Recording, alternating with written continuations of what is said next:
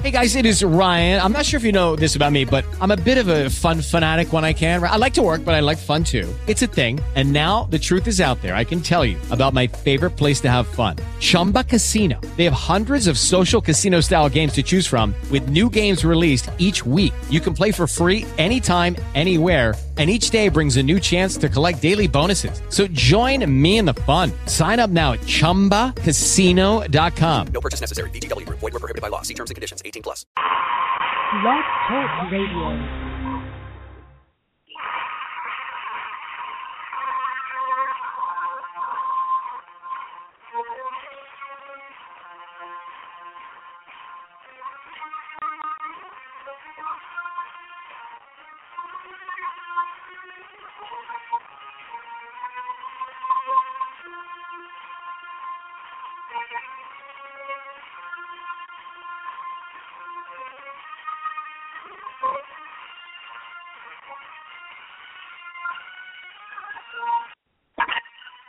It's time. I'm back. That's right. The Johnny Storm Show is back. Right here on Blog Talk Radio / The Johnny Storm Show. Welcome, everybody. I know I've been away for a while, but hey, things happen. Transitions happen. So, here we are. And there's a lot to talk about since I've been gone, but I'll start with my own little diatribe before we get on with our guest tonight.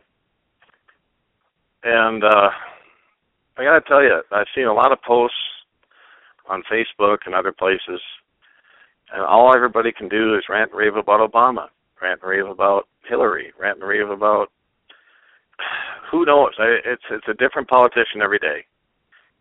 And the Republicans are as guilty as the Democrats. They're all one big happy family. So until you realize that they're not the ones pulling the strings and that they're all one big happy family, then you understand a little bit more about what's really going on behind the scenes. You can talk about Valerie Jarrett, I guess, from the Obama administration. You know, she's supposedly pulling all the strings, and I don't doubt that. The question is, who's behind her? Because she's not powerful enough to pull all this off. So you've got the George Soros organizations. You've got the Rothschilds, the Rockefellers, and that's just to name a few. You know, I'm sure there's many of you out there that can name a lot more than that. But there's a spiritual war going on as well. You look at Ephesians 6, and it talks about the whole thing right there in the New Testament. And so all this rant and rave about Obama is going to do no good. He's not going to leave office unless he does something really horrendous. And even then, you know, everybody's counting on 2016.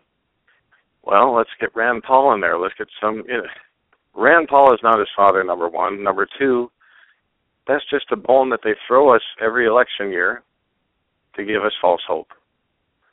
Look at what happened with the last Ron Paul fiasco. Okay, that's what really got me going into the liberty movement.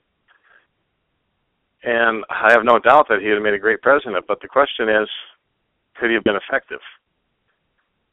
How long would they have let him live? So it's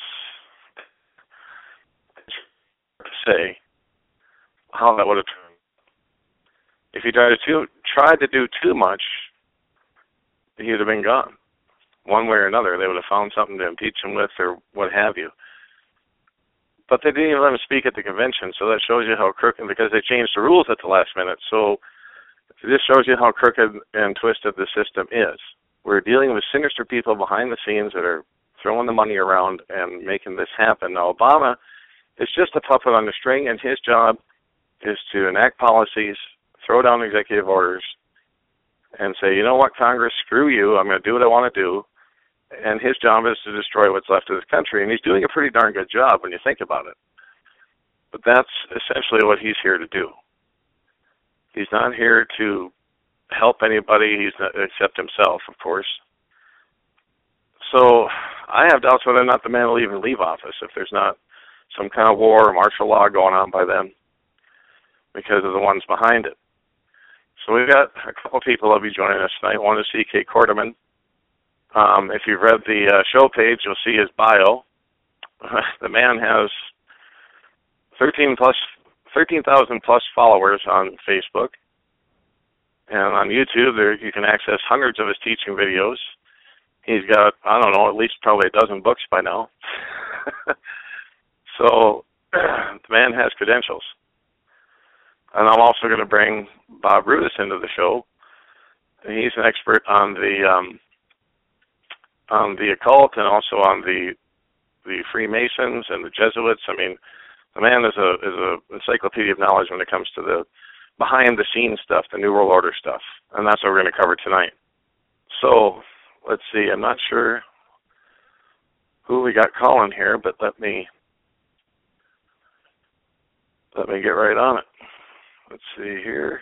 Excuse my clumsiness. It's been a little while. All right, 864 area code. Is this CK or Bob?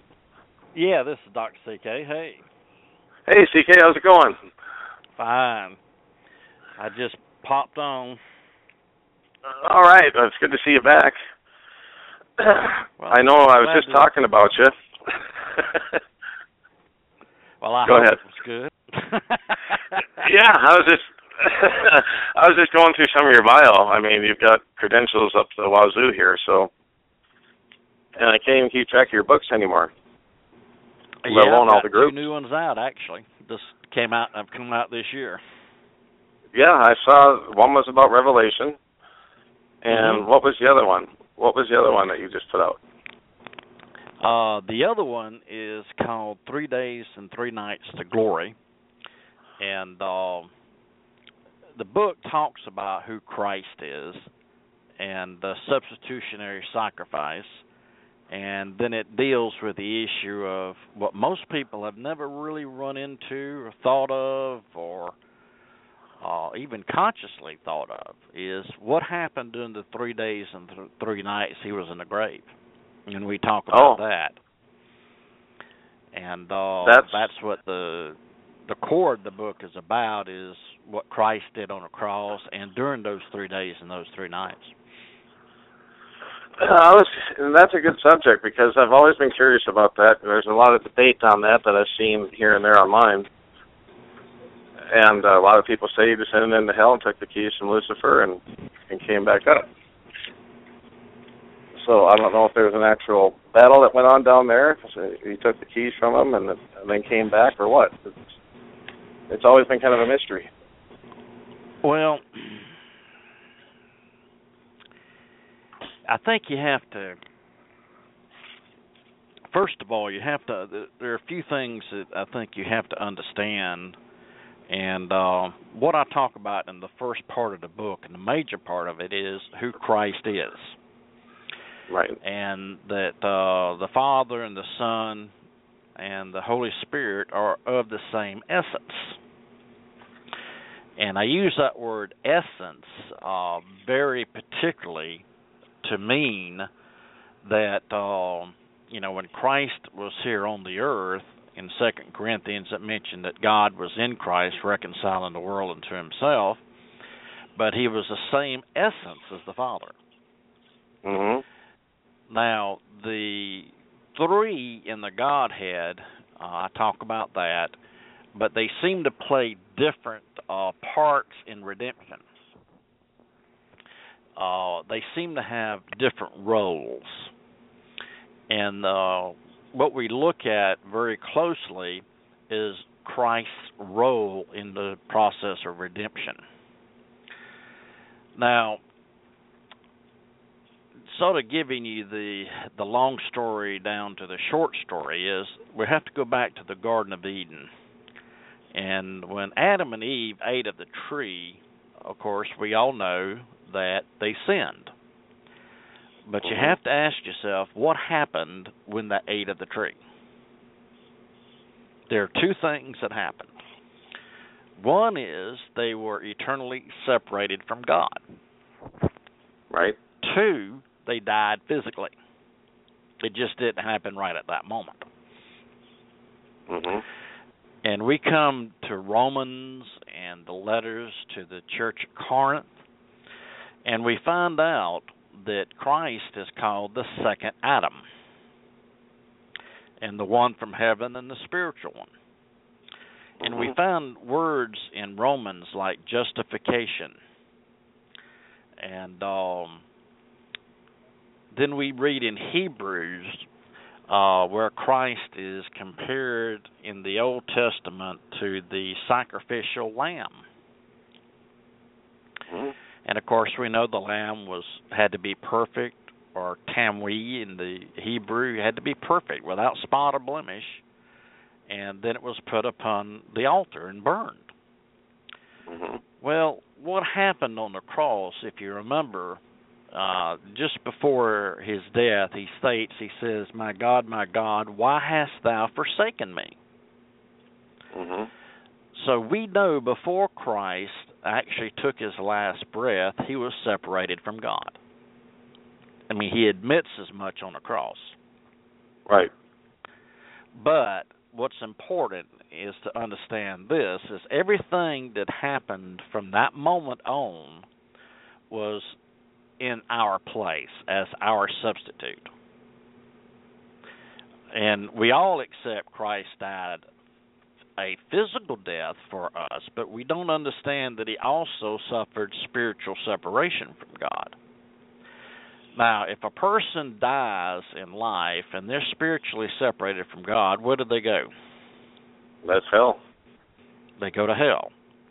Now, if Christ was going to take the sins of the world upon himself on the cross, which he did, as a substitutionary sacrifice, where would he have gone?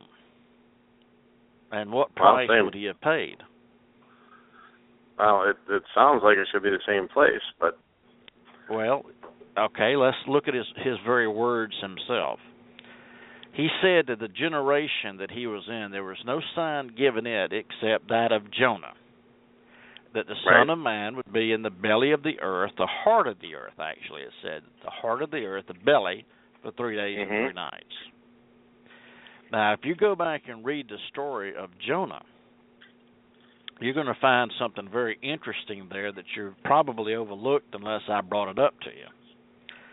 And that is, Jonah is dead in the belly of the whale. He only comes back to life when the whale spits him on the shore. Because it states that Jonah lifted up his eyes being in hell. And as Jonah was 3 days and 3 nights in the belly of the whale, so shall the Son of Man be 3 days and 3 nights in the belly of the earth. He substitutionarily took our sins upon himself and substitutionarily paid that sacrifice, that price. That was the only way redemption was going to take place. Well, I for one, I'm glad he did it, as I'm sure everybody else is. That's accepted him as the Lord and Savior. Well, this used to be an accepted doctrine of the church. A church used to have no problems with this. You know, it's that we've gone into this 21st century and people start having a problem with this because the substitutionary sacrifice of Christ just is not preached. It's like many of these things that are in the Scripture, we've lost contact with them. You're right. Part of the Apostles' Creed, correct? Okay, I grew up in the Methodist Church. Every Sunday we read the Apostles' Creed. The Apostles' Creed was written around 360 A.D. And it stated that Jesus went to hell. He descended into hell and went back up. Yeah, that's right. And this was commonly read in many of the Orthodox churches up until probably just 20 years ago. And how many people have read the Apostles' Creed and never really even thought about what it meant? Well, back when I was getting confirmed in the Lutheran Church, there was no meaning to it really. It's just something you had to go through, and you didn't pay all the attention to it that you should have. Right. And it's just something you memorize and move on. And that's unfortunate. And, if we understand that Jesus died physically on the cross, how much greater a sacrifice did he pay by taking the sins upon himself and going into hell? Well, yeah. Okay, Exactly. now that might, then one might understand why he was crying blood in the garden before the cross. He knew what he was going to do. Now, and see, the whole Scripture talks about substitutionary sacrifice. If that was where we belonged because of our sin, if that's where we belong because Adam put us there, he had to take that upon himself as a substitution and pay that price. Yes, he did. Yes, he did. And in fact, when you said, it isn't preached anymore, there's a lot of things that aren't preached anymore that used to be. And a lot of that has to do with, I think it was 1954 when they came out with the 501c3 deal. Mm-hmm. And now they can't speak their minds about anything without. Yeah, my favorite thing about that 501c3 thing is if old King George of England had come up with that before the Revolution, there never would have been a revolution. Mm-hmm. Because it had never been preached in the pulpits against him. Right. No, I believe that. I mean, once money comes into play, then a lot of things change, doesn't it? Mm-hmm. And it shouldn't, but it does. Speaking of money, not to change the subject on you, but the Illuminati, the people that are behind the mask of Obama and other world leaders, referred to as the Bavarian Illuminati, and Weishaupt was the founder. He was actually a non-clerical professor at an institution run by the Jesuits. And of course it spread from there into Freemasonry and other things. So what about the people behind the mask, CK? Can you shed some light on it for us? I mean, I see so many people ranting and raving about Obama, ranting and raving about Biden, ranting and raving about Valerie Jarrett, and all the people that really are just puppets on a string. There's a lot more sinister, evil people behind the scenes that we never even heard of. I mean, we can talk about the Rothschilds and the Rockefellers and whoever, but who's really behind this, in your opinion? I mean, other than Lucifer, which we know that's a fact. Well, the only thing I can tell you are quotes from previous presidents. And I'm not looking at them in front of me, so this is going to be sort of like hearsay quotes. But actually, they are in my book, Fallen Angels. I think it was Theodore,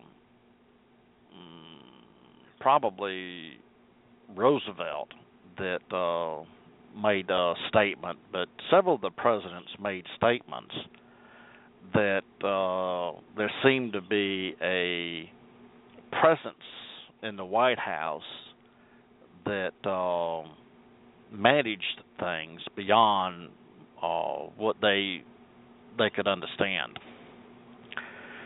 I think some of these men, certainly there's a human presence in getting them into the office. But I think once they get in the office, I think if you want to use the word, their handler changes.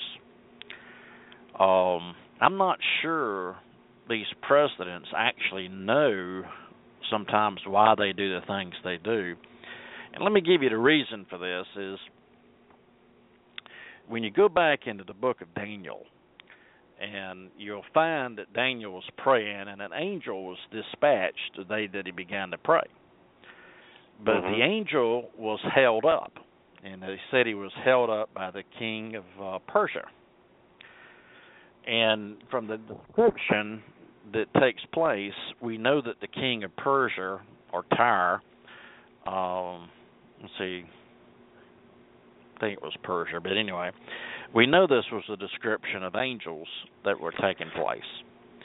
And the angel that was sent to Daniel is held up on his journey to Daniel by the fallen angel that was over that particular land.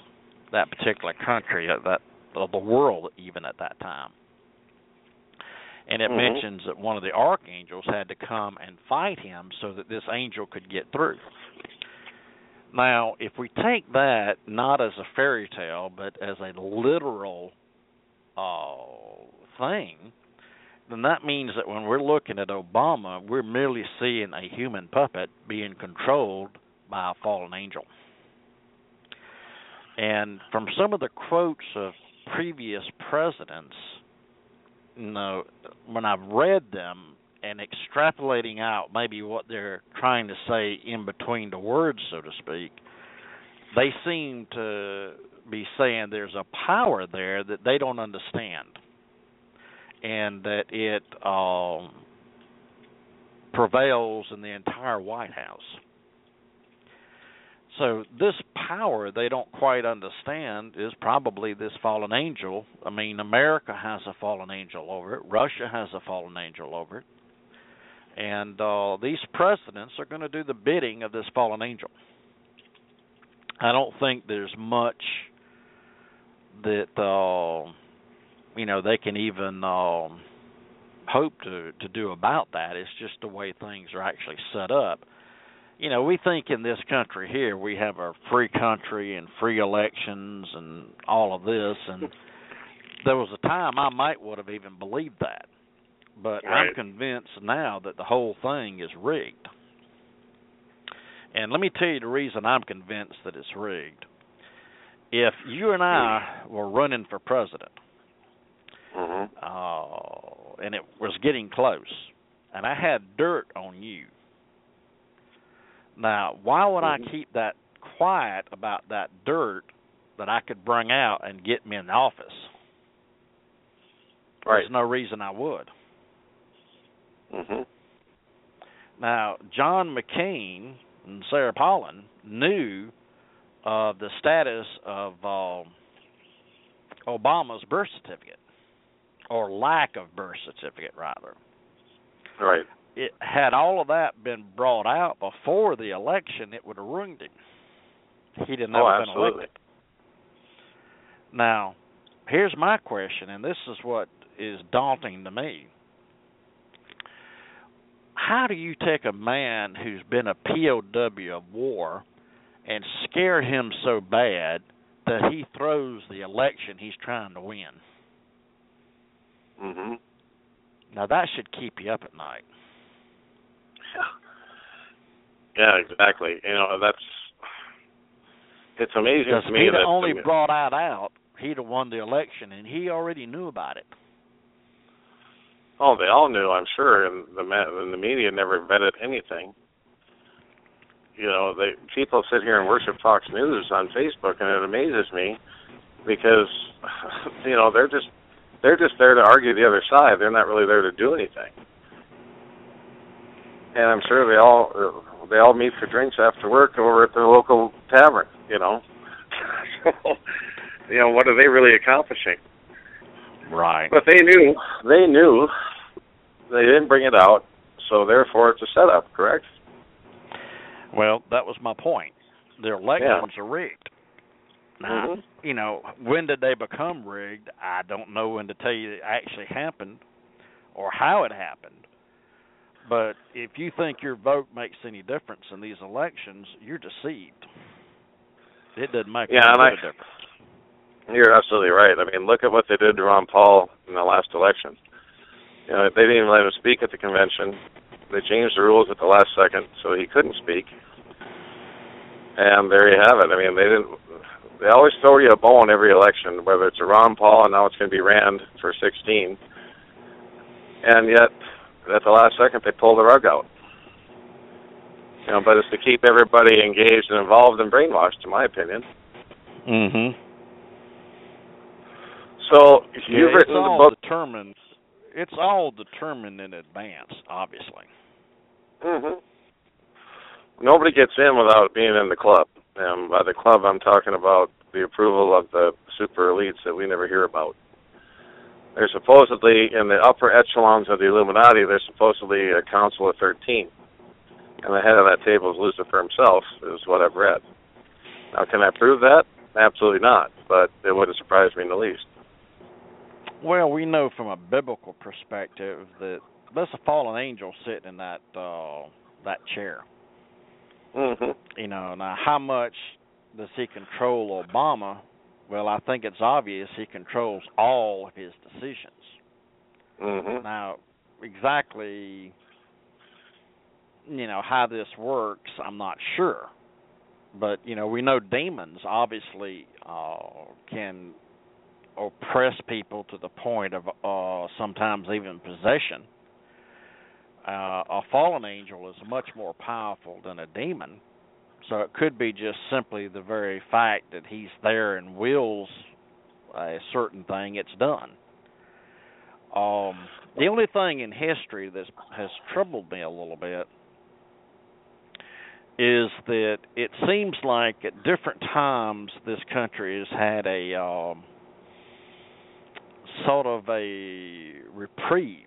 In other words, somebody who is not of the group, so to speak, who is an audacious leader of some sort, rises to the top and doesn't seem to be controlled by the devil. But they're the exception to the rule. They're not the rule. Right. I think Obama is the rule.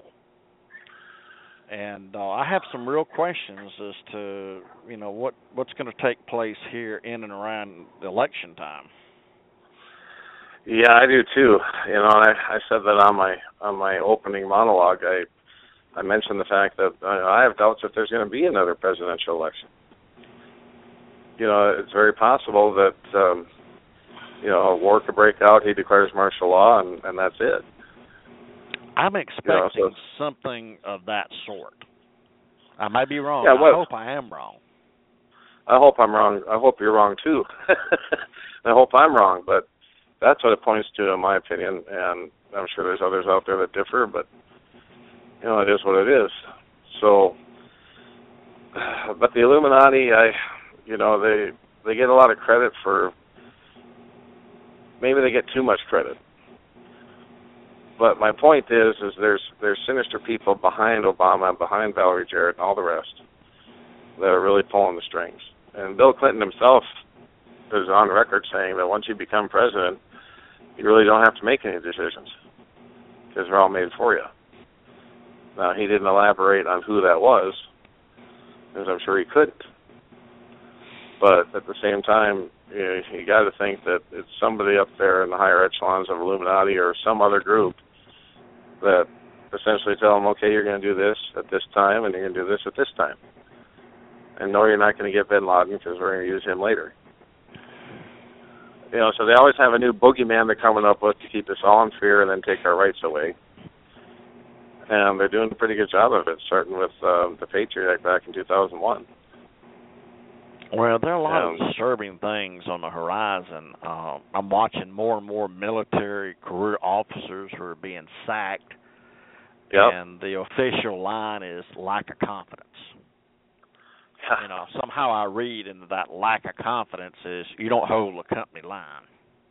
Right, exactly. And that's a little bit troubling. I've never seen a president in my lifetime, and I haven't been able to find historical precedences either of any president who has fired more generals than Obama has. No, that's very true. They're going down. That's very disturbing. It is. It's very disturbing. And I talked to a guy, he's a salesman now, but he's got some good friends still in the Army. And he said that it's appalling how many good commanders are actually losing because of this garbage. So, yeah, it's very true. And then you got chaplains who don't want to perform gay marriages and don't want to support the transgender stuff going on in the military. I'm so glad I got out when I did, because I couldn't serve under this guy. I would refuse. I'd be thrown in the hoosegow. That's what's happening. Even, chaplains, this general's been in 19 years, and now they're going to kick him out. I'm sure you've seen the story all over Facebook, but Anyway, getting back to let's talk about fallen angels a little bit. You've written some good books on that. The Book of Enoch, for example. Should that have been canonized or should it not? I mean, it was originally, and then they took it out somewhere in the 300 AD range. Why did they do that? Well, there are a couple of words you'd have to define. One is canonized. What does that actually mean? And canonization means that it's accepted in the quote-unquote canon, or it's agreed upon by evidence of popular use that it's a book which has been authored by an apostle or the author, is one of the disciples, and it's recognized as such. Around 325, 350 AD, right in there, I think it was the Council of Nicaea and later the Council of Carthage, but all they did actually was recognize which books were in common usage and accepted as inspired. Mm-hmm. The Book of Enoch was certainly in circulation. It was certainly in circulation at the time of Christ, and the disciples certainly knew about it. Mm-hmm. But and there are some people, there are some opinions that the book was a little bit too supernatural, so to speak, and didn't have as much agreement with the churches at the time. I mean, in other words, it wasn't as popular, possibly because of the supernaturalness of what was talked about in it. So it was not accepted, quote, as canonized. In other words, it wasn't being looked at as an inspired book by the majority of the churches. So what we're left with today. Well, I was just I didn't mean to interrupt, but what I was going to say was, it really describes in greater detail what happened, what caused the flooding, during Noah's time, and it was even and Enoch's even talked about in the New Testament. Well, you can, here's what you're left with. You're left with 66 books which have endured for 2,000 years and accepted as the canon. Now, the Book of Enoch, one could agree, has historicity and does not disagree with Scripture. Right. And it does give further insight into some of it. So what you're left with, basically, is saying that this book has great value, but it can never come up to the same bar as the 66 that have already been accepted. Okay. If that makes sense. In other words, yeah, it's a closed issue in a lot of ways. Yeah, it is. I just find the book so fascinating because it really expands on what happened with the fallen angels and so forth. But if you don't mind, Bob, can I bring in another guest here?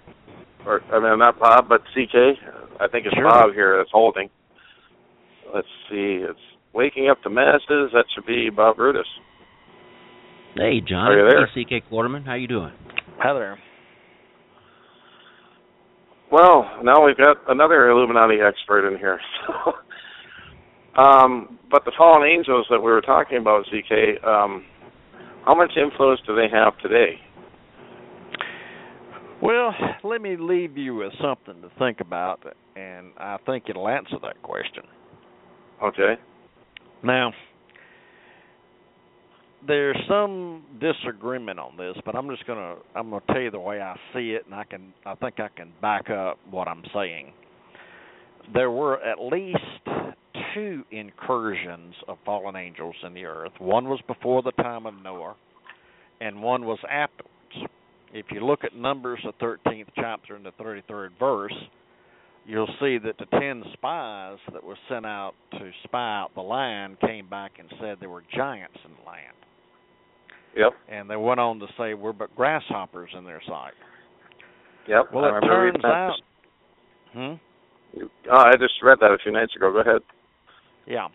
Well, it turns out that there were many tribes of giants in Canaan. Mm-hmm. Now, here's where the rubber meets the road. If a fallen angel mates with a human, that human produces a child. That child is a Nephilim. The same word used in Genesis to mean giant.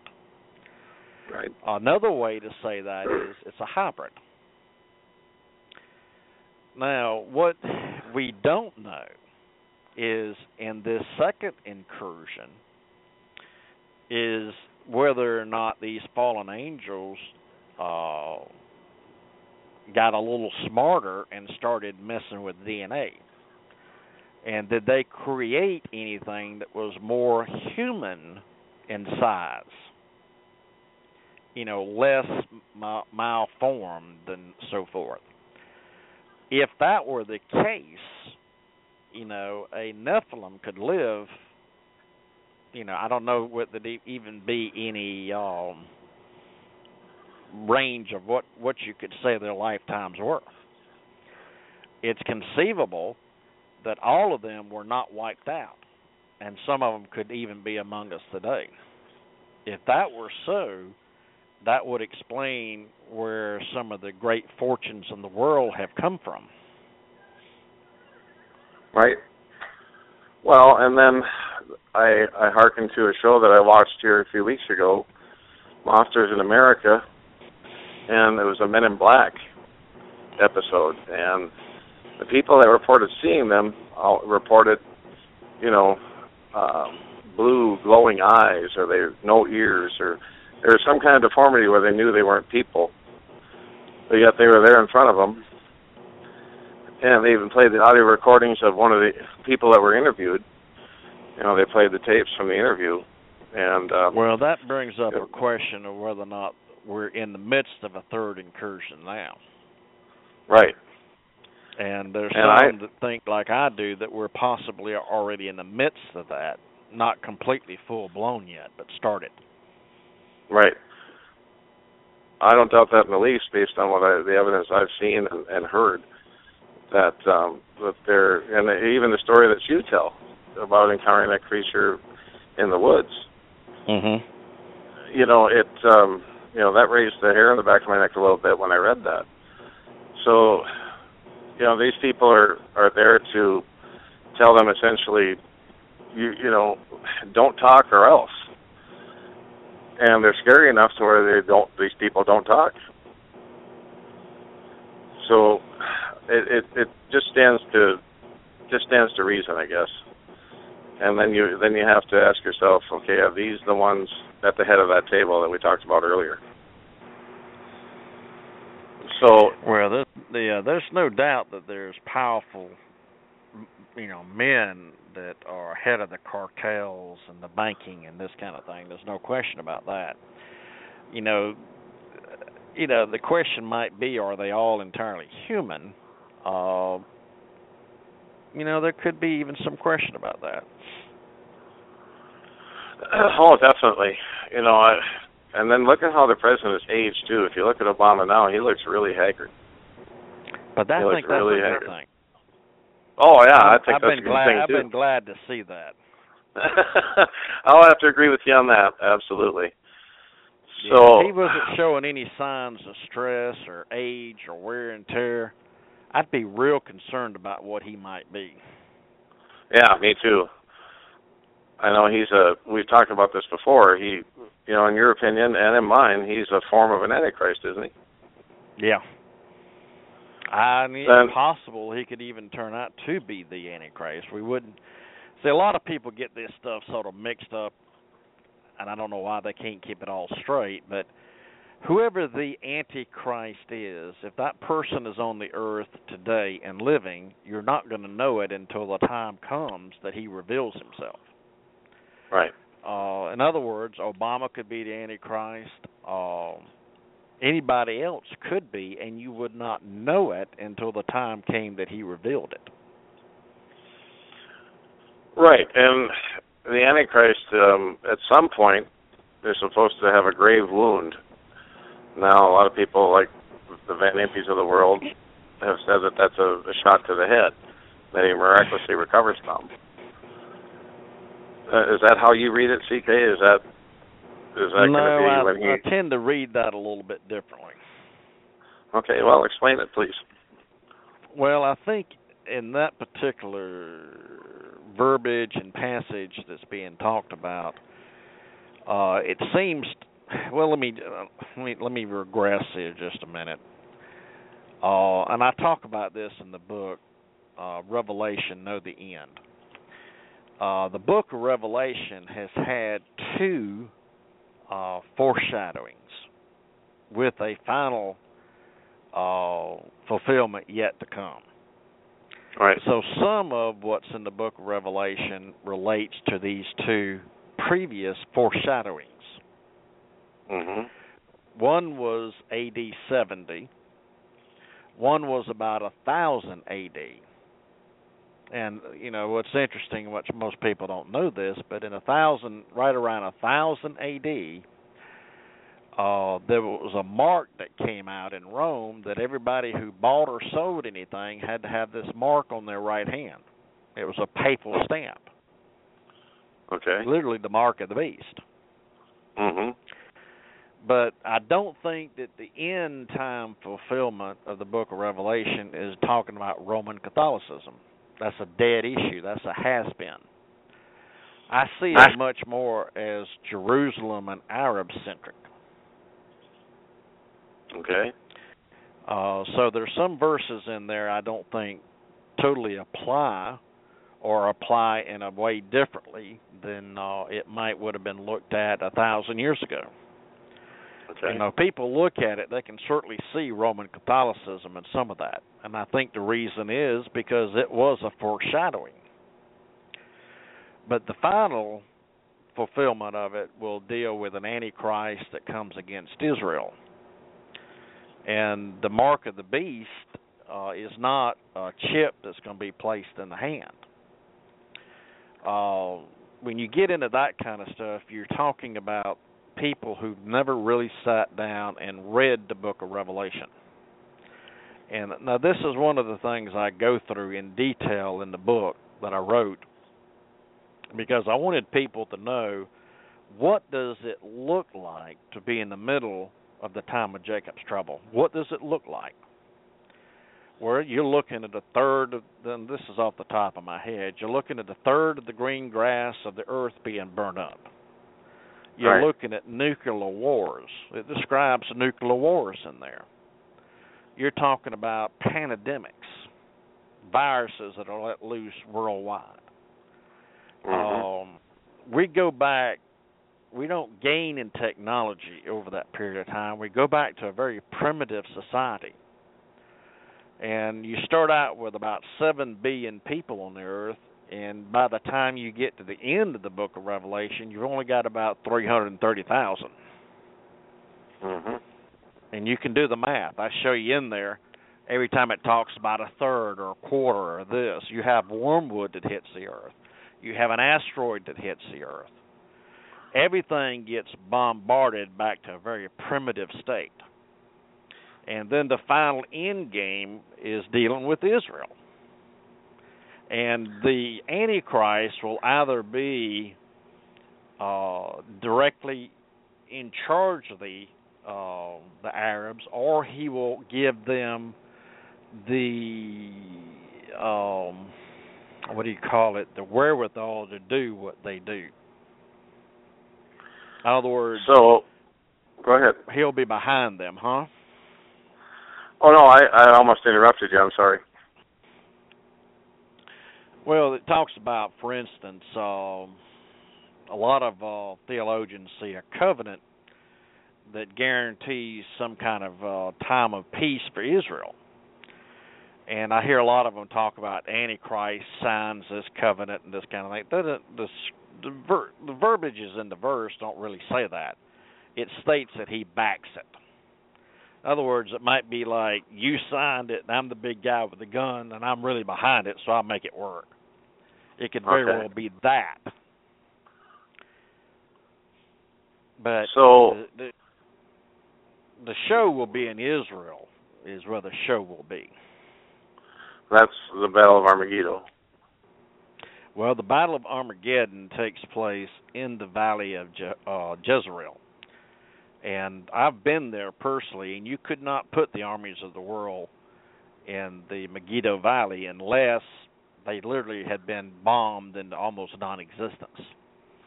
Okay. But you could put 300,000 or 100,000 people in there. Okay. Well, maybe that's all be left to fight. That's you the know, point. By the time it comes down to the end, there's not going to be many of them to be fighting. Right. So, And but that's then why what the do you mark say? of the beast. Let me mention this before I forget about it. This is why the mark of Sure. the beast isn't a microchip, because there won't be computers.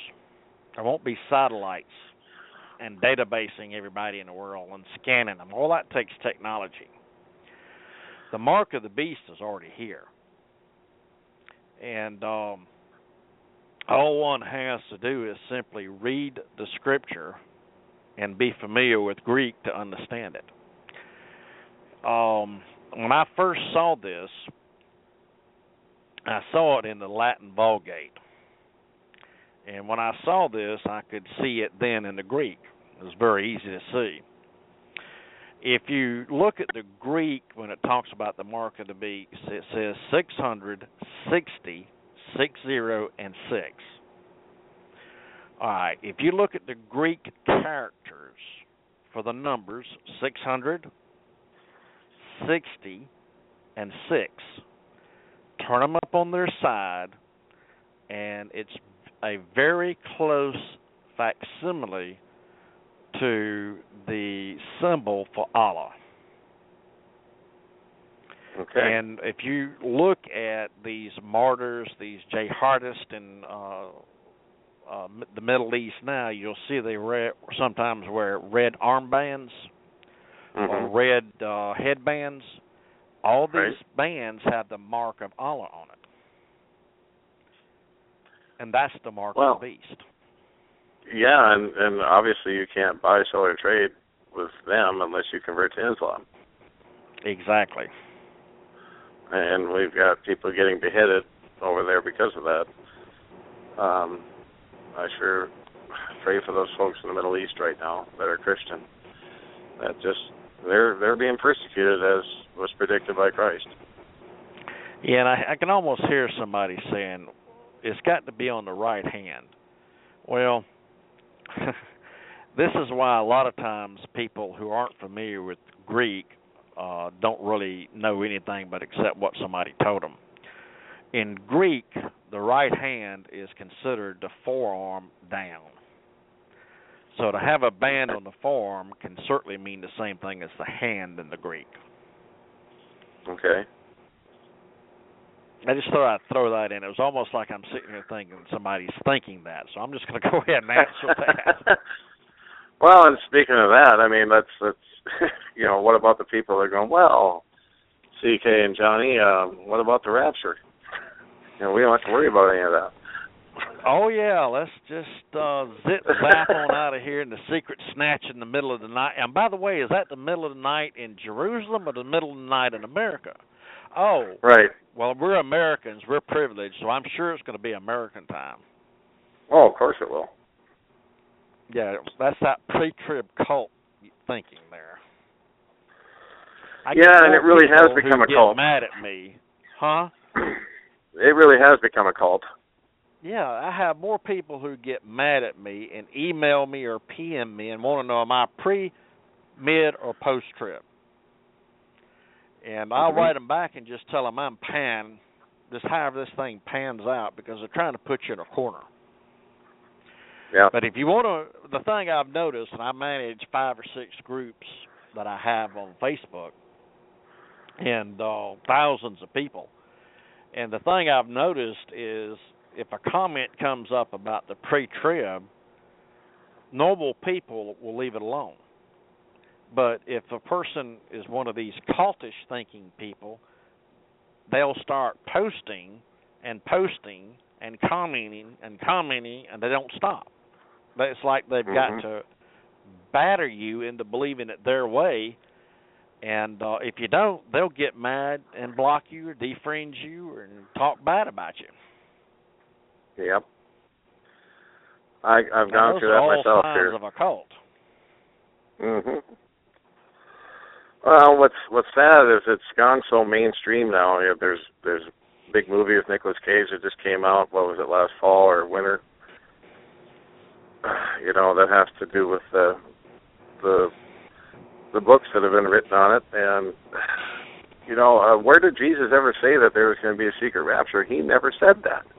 You have to take everything he said about the end times and then switch the order of the verses around in order to make it work. Well, in Matthew, it's, you know, there's a scriptural thing and a principle. Well, there's several principles in understanding Scripture, and one principle is to take the simplest description of what you're talking about, that's the clearest, and work from that.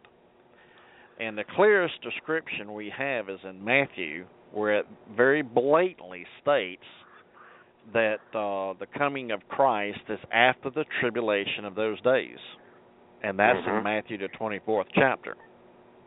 Right. So if you take that as fact, that he knew what he was talking about when he wrote that, then every other verse has to line up with what is plain and clear.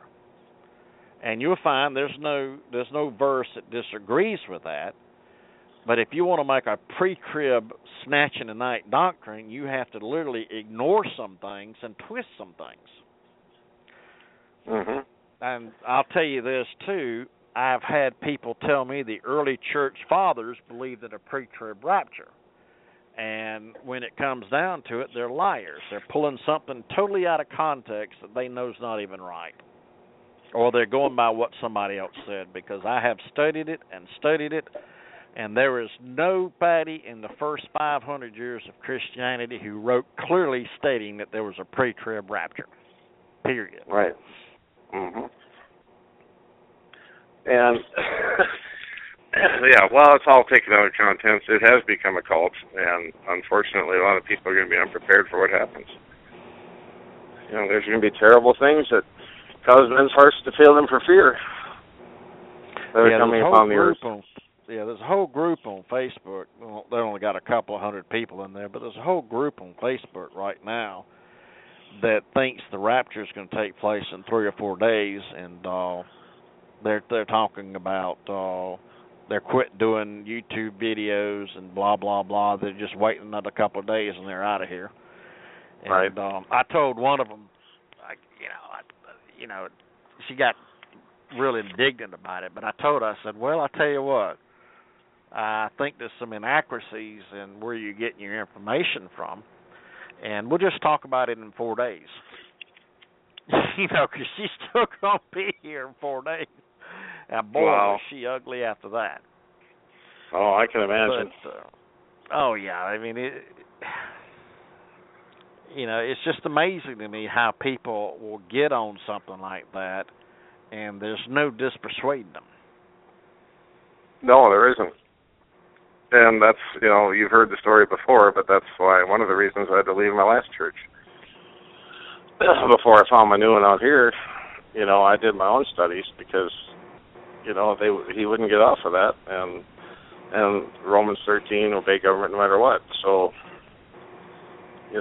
once again, that's almost a cult as well. Yeah. That's not what Paul was talking about there. No, but you try to get that through to the average person. It's a little difficult. Yeah, absolutely. Well, CK, we're coming up to the top of the hour. Why don't you tell the folks out there where they can get your books and how to get to your sites to learn a little bit more about this? All right, let me do this. I've got a new thing that basically the ministry has worked on here at BethanyChristianCollege.com. We have created a Bible college that's totally online, and it is the cheapest Bible college that I know of in existence. think a whole year costs you maybe $300, and probably $1,200 to get a bachelor's.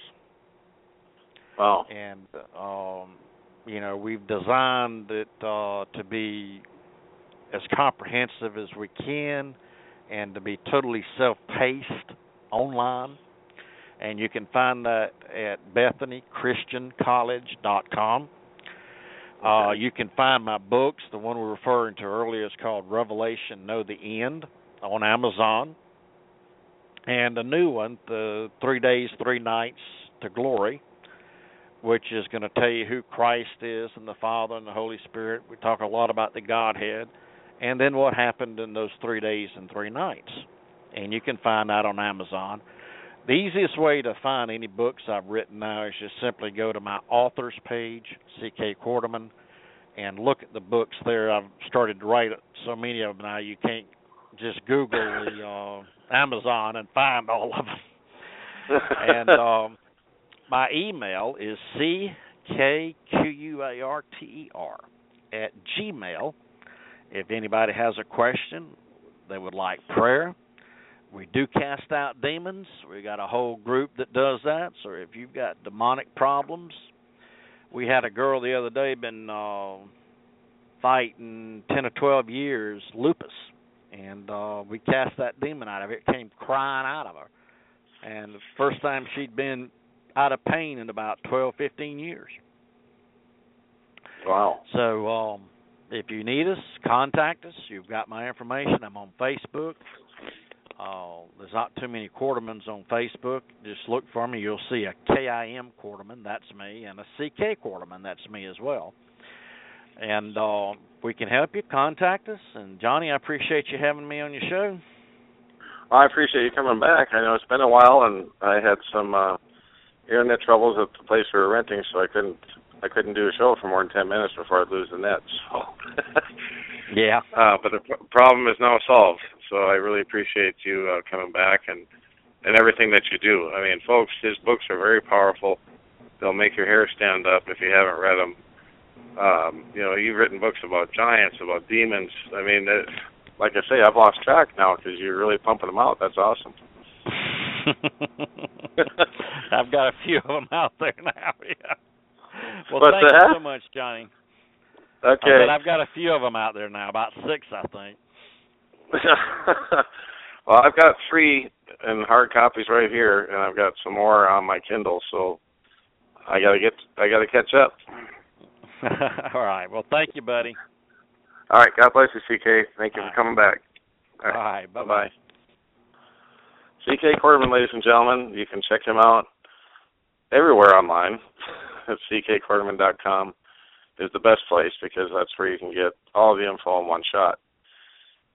So now to start the second hour of the show, we're going to bring up my co-host and friend, Bob Brutus,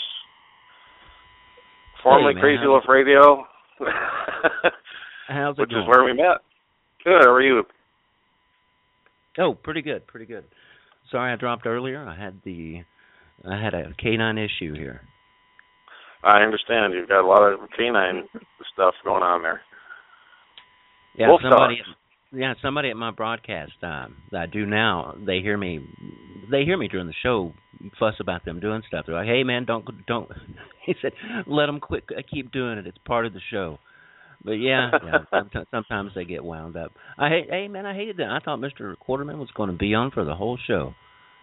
Well, I would have made them do the pee-pee dance and wait, and I would have stayed on the whole time.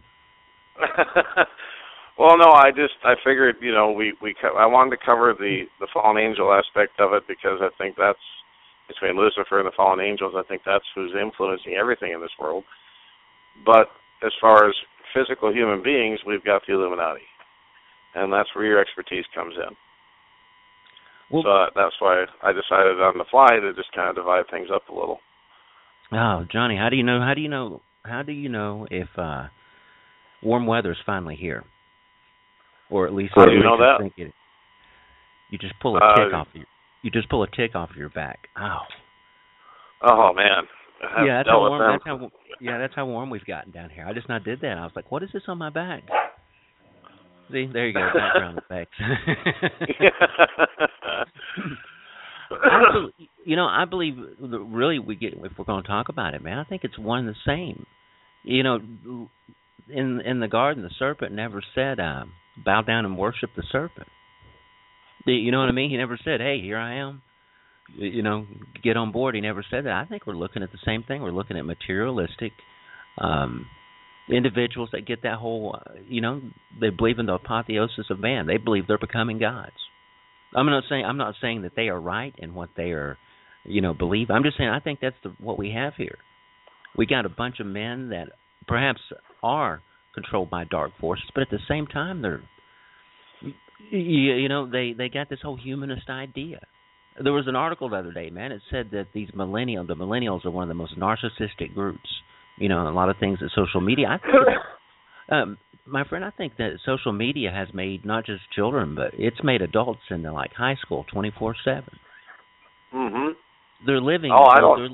They're living the Luciferian doctrine. They are gods all the time, and sometimes they're big gods, sometimes they're little gods, but it's and sometimes they're that god that has to pull a rock up the hill, but they still.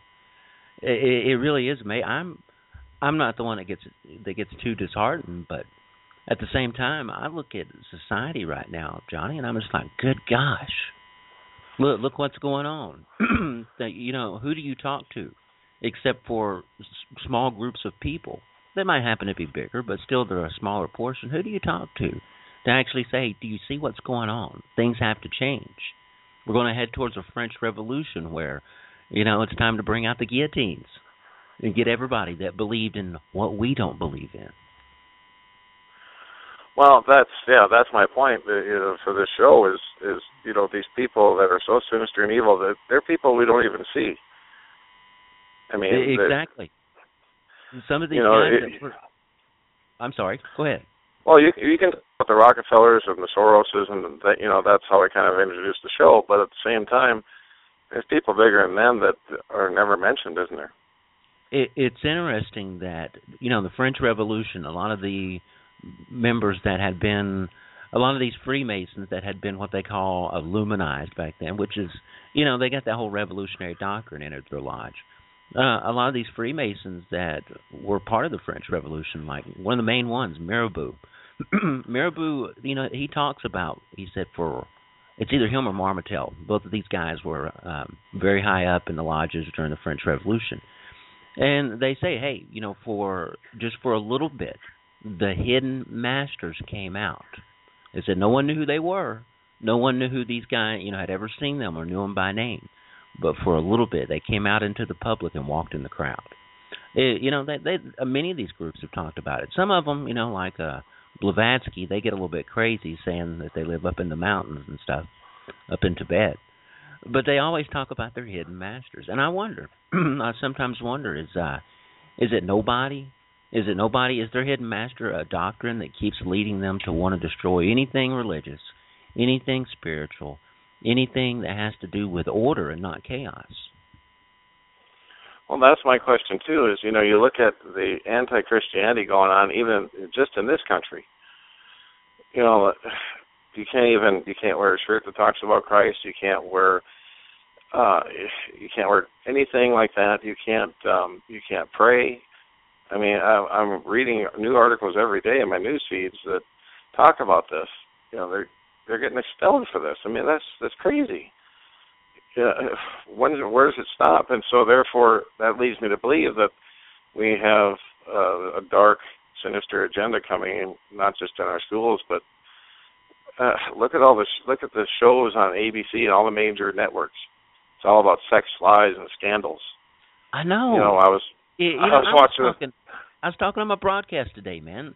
And you have to really let people know. It's like, I'm not a prude. Sex is a good thing. It's how we all come about. People, couples do it. It's one of these things. It's part of life.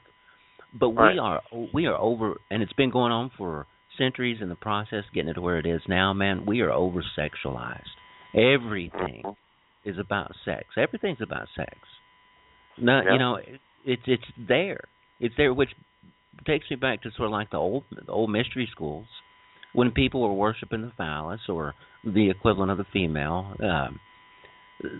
you know, the adepts knew what it actually was, but they let those in the crowd get into idol worship. They were easy to control. You know, give them some sex, drugs, and rock and roll, a little bit of illusions and sorcery, and they stay in line and have a good time. And that's modern day society, John. I sent you something the other day. You put something up from Albert Pike, and I sent you something from an address he did in 1885 to the Supreme Council. This is before his Supreme Council address talking about the Luciferian doctrine. And he said their goal, he was going into these initials that are on the Great Seal, which is like DMJ, which is like God my rights, what it's supposed to mean. But he says no, it actually means, Pike says it means something else. Replace the J with an I of the last word. And these words refer to, using the initials, destruction, materialism, and imposition, which impose destruction on everything that resists materialism. And he had these 3 points, man, that you had to destroy supernaturalism. Now, that's religion. Anytime you hear the secret societies talk about supernatural, they're talking about religion. Destroy all authority, that's the government, and all anti-Masonic activity would be anything that opposes them. Then he talks about materialization of the conscience, education, and of the state. I believe, Johnny, if we're going to, whether there's not a devil or there is a devil, what's fallen into place is right in line, because it is all about me. It's all about me, me, me. That's how you destroy a society. And I think narcissism is one of those things that, gosh, did we have it in our day? Were there already, could the older generations look at us and say that it was gradually going towards that, or has this been a big wave, man? You know, I think it's multiplied in the last 20 years exponentially. You know, it really has, and it's. I mean, I know as we get older, we look at the younger generation, we go, God, you know, every generation does. I just wonder, you know, it seems like, exponentially, just like more and more. The dumbing down, people they'll go after things in the media that are just insane. They'll run after things in the media that are just insane. You were talking with CK about, everything's about, Barack Obama, we got to get him, he's doing this. You know, it's like, wow. Not only are you just cutting off one head of the Hydra, that Hydra can grow a head back. So keep at it, put him in jail, whatever you want to do. Hillary emails, Johnny. Hillary emails. Yeah, exactly. You know, I hate to say it because I'm an advocate of at least the decriminalization of marijuana, but you know, you're getting a culture in that area too that is taking it too far, I think. I have a lot of people that are proponents that it kind of rubs them wrong when I say this, but I agree. There is the intelligent pot smoker, and then there's the idiot that gives it a bad name. And if you have more and more dumbed down people in society, what's that mean? If more people start smoking marijuana, you have more dumb people. It adds up.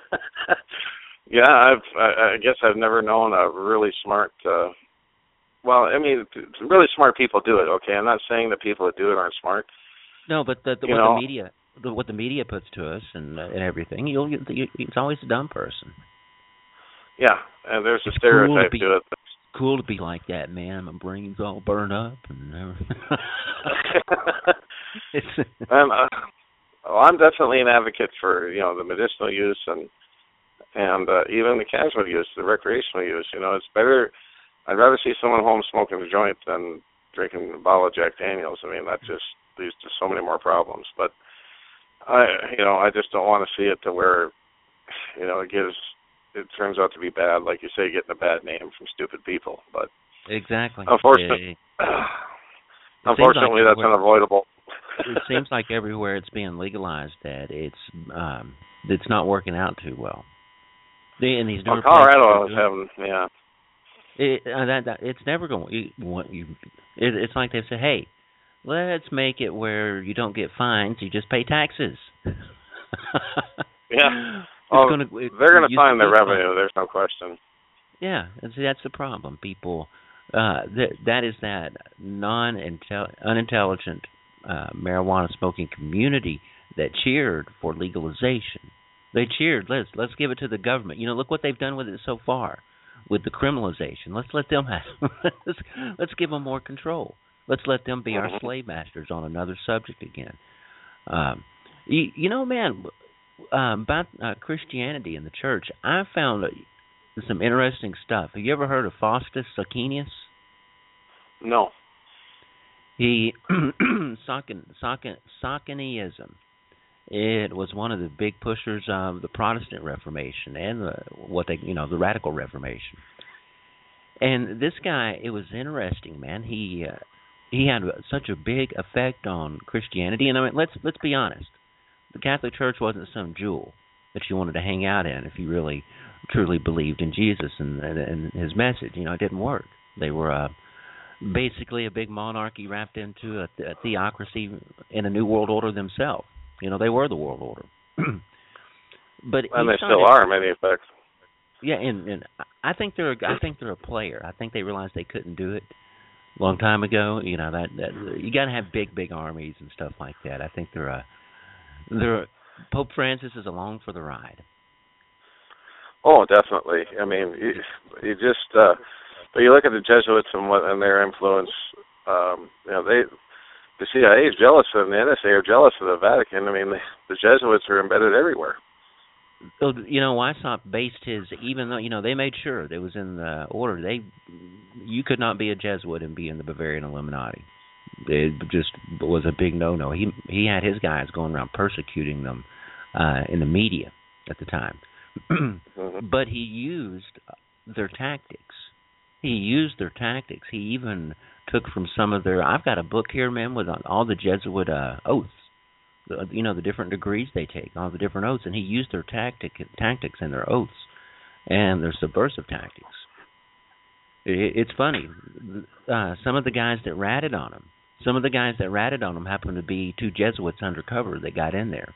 See, the Jesuits were excommunicated at Weishaupt's time. And then they were. I think it's about 50 or 60 years later they were let back in.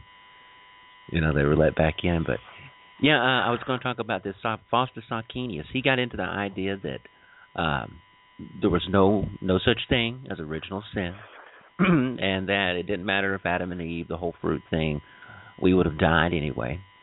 The idea of the transmigration of the soul, which is simply reincarnation, that Jesus Christ, the individual, did not exist until he was conceived at the virgin birth. He was not God. I mean, there's so many things you see. This was nothing more still than the Templar agenda moving forward. So many things they were stripping from it. You got to remember, most people, I said, most Christians today that are Protestants wouldn't even identify with anything I'm saying right here.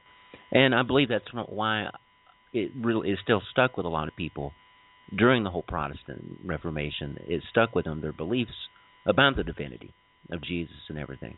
But this is it's interesting to see, this is one big thing that was pushing it. This started groups like the Anabaptist. You had the Moravian Brothers, the convulsoraries. People will convulse and act all crazy.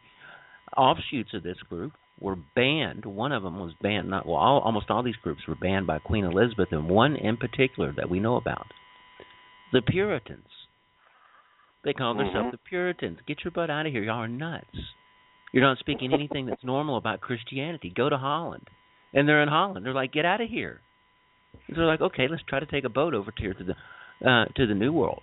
But it's interesting, these little things in history that we learned about in school. The Puritans came over here, and this is what these guys were. They were fanatics that had completely, and even before that, man, you go back in the 3rd century A.D., you got a guy called Origen. Origen was supposedly supposed to be a Christian scholar that was teaching reincarnation. He was, Gnostic ideas. These Gnostic ideas that get all wound up in there, and they start as soon as the guy that it's based on is dead, they're after it.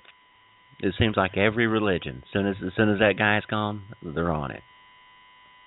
Well, and you see, Obama is, and well, he's been described by many on the inner circle that have gotten out of there that he's extremely nihilistic, extremely arrogant. Apparently maybe because of his handlers behind the scenes.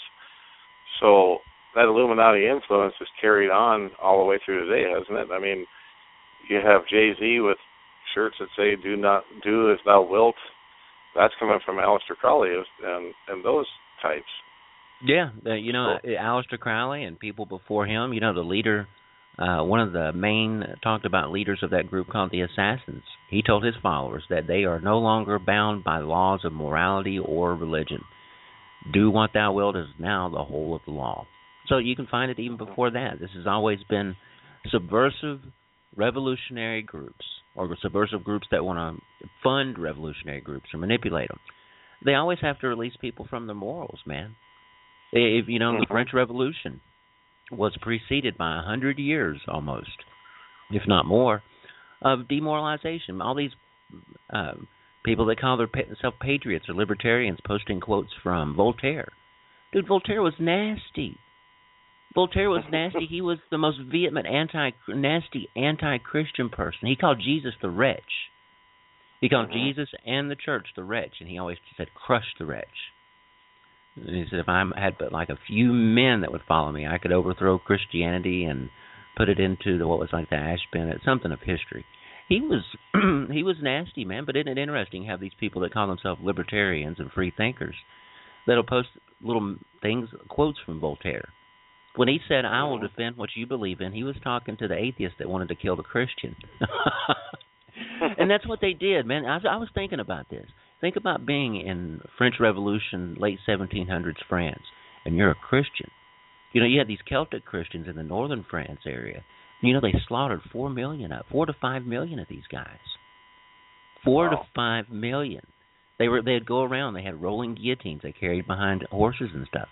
They had numbers of how many people needed to die. Orphanages, which were normally ran by the church, killing the little children, man. And you had a vast, even though they were orphanages, man, you had a vast amount of homeless children because of all the demoralization that had happened over a century there in France and in Europe. So it's interesting, promote the population to grow, not in the good way, but through just everybody breaking down their morals. Do it here, do it there, do it everywhere, and then come in with a solution. I think they do it all the time. I think it's the little two-sided coin they have. Do what you want. Hey, do what thou wilt, and then we will do what we will to make sure there's not so many of you that will do what thou wilt. Yeah, exactly. Well, that's what CK and I talked about was, the upcoming destruction of America and Great Britain too. I mean, they're nowhere to be found in prophetic scripture. And people can try and say, well, the eagle and blah, blah. No, it's not there. They're reaching. It's the same people that talk about the rapture. But anyway, we all know how I feel about that. Could we be, let me ask you this, man. Let me ask you this because you've heard my opinion. I believe, they talk about the beast. I think you can see it as a man and then sometimes as an entity. This beast that's migrated all around that area, man. Persia, Babylon, Greece, Egypt. Could it be where that beast? Could this be wherever the controlling doctrine is at the time? Could it be wherever the controlling doctrine is at the time, or wherever you find this godless beast? It talks about him. He worships himself. Well, the Bible talks a lot about there being different antichrists throughout history, but there's going to be one that's greater than all of them. And he's going to be literally possessed by Lucifer himself and take over. And like CK and I were talking about with all the wars and stuff going on during that time, there's going to be very few people left to fight that war, but that's what's going to happen at the final battle. It'll be his last-ditch attempt to prevent Christ from returning and establishing his reign. So, yeah, there are different antichrists, and there are people that are like that. And we can look at Adolf Hitler. A lot of people thought he was the one. And he fit the criteria, but yet Israel still wasn't a nation again. So until that happened, we really couldn't have, the Battle of Armageddon, so to speak. Because that's... That's the last hurrah. I'm trying to remember which part of prophecy this is from, but could the Nazis have been those that continue just for a short time? What's that? I didn't hear part of that. Could the Nazis be that one that there's these different? Is it the heads of the beast, the one that it just continues just for a short time with control? I'm kind of vague right here on remembering my prophecy, man. I should have schooled myself before I came on here. But you have these different. You know what? I'm not going to talk myself into a hole in this one since I don't have any reference material in front of me. we need. The Nazis. Well, the Nazis actually, they actually came about, and they're the new model. I mean, if you look at what Hillary's saying, you look at what Obama has said in some of his quotes, and you look at the Gun Control Act of 1968, that was all picked from the Nazis. And if you look at the Gun Control Act of 68, as a matter of fact, there's only a few words that are different. So, Hitler knew. You know what? And here's one thing a lot of people need to... what year was the Gun Control Act of what? Oh, I'd have to go back and look, but it was early 30s. It was 32 or 35. Now, here it's interesting, man. Do you know that the Nazi... Now, they affected a small part of the population, which happened to be your Jews, your Gypsies, Freemasons, but they were lumped in there too. But do you know that the regular everyday German gun ownership was promoted? There were big articles on their newspaper on the front of their what is it, Der Spiegel? There were big big advertisements. Gun ownership among the good Nazi German, which was most of them. Gun ownership was promoted. And there's so much we don't hear about that, man. Just talking about that time, so much we don't hear about that, and so much we don't. I don't in any way. I don't have a problem with any religion. I don't bash any religion. I make sure people understand I'm not bashing a religion, but if you use religion as a guise, and hide behind it, well, something else is going on here. What was Hitler going after the Jews? What was that in response to, man? That was the fact that there were a bunch of communist, quote unquote Jews, but they weren't Jews, in the country trying to take control. They were trying to do the same thing that these Jews in name only during the Bolshevik Revolution. They got behind Lenin. They were trying to do the same thing in Germany, so he pushed back. And he saw, the Grand Orient Lodge, which is one of the homes to communism. He outlawed them, and he was manipulated. He was manipulated by certain books like the Protocols of the Learned Elders of Zion, thinking that it was a Jewish conspiracy. But yeah. The Talmud is another one, that talks about a lot of things that Quran talks about, killing the non-believers and not doing business with them unless they convert. And people don't like to hear that, but it's true. I commend Pastor Chuck Baldwin to bringing that to my attention. Yeah, man. Things need to be. It's like I don't think there needs to be a hand. There doesn't seem to be a hands-off on any other religion, man. I don't think there needs to be a hands-off when examining how things have been corrupted in the Jewish religion. Also, you don't get a buy just because you claim something. I could sit here and claim to be something all day, but actions speak louder than words. So, and although there's a lot of Christians that take offense when you start bad-mouthing Jews, I just want to let them know, those people that were pretending to be Jews that weren't, though, there's a guy named Jesus that told them, "You're of your father the devil, and you do his bidding." He told the high priest. Oh, he didn't. Jesus didn't have any time for the Pharisees or Sadducees. I mean, those were the elites of the time, and they didn't even know what they're talking about. Every time we talk about this, it makes me laugh just think about the audacity of this guy. These are the people controlling things. The mystery schools are embedded with these guys now. These that were, he was letting you know of your devil and you do his bidding. So he knew that he was signing this like, hey, watch this. Here we go. Well, even the mafia, they're talking now. There's a new book out. I have to look it up again, but I watched the video of it last night, and it's on my page, my Facebook page, that, Meyer Lansky and all these guys, even Sam Giuliani and all these guys were ultimately controlled by Jewish leaders. At the very tippy top, there was a Jewish man involved that was pulling the strings, because he who has the gold makes the rules.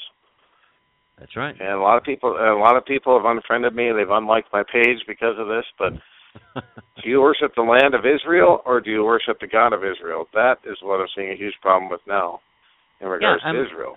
Yeah. Now that these same people, man, will they not? They get into Revelations, and doesn't, is there like this guy that decides to go hang out there? He goes to the temple, hey, look at me, I'm him, I'm that guy, and like, aren't they supposed? You got to. This is in Israel. This is in Jerusalem, right, where this is supposed to happen. Yeah. So this is now going to be unofficially. This will be for a little time. This is going to be the devil's kingdom. So we're going to keep looking at that and accept everything that goes on there and everything that they do. Well, I don't want to fight any wars for Israel and have more troops die, because that's exactly what happened in Iraq the second time around, for sure, and more likely the first time around.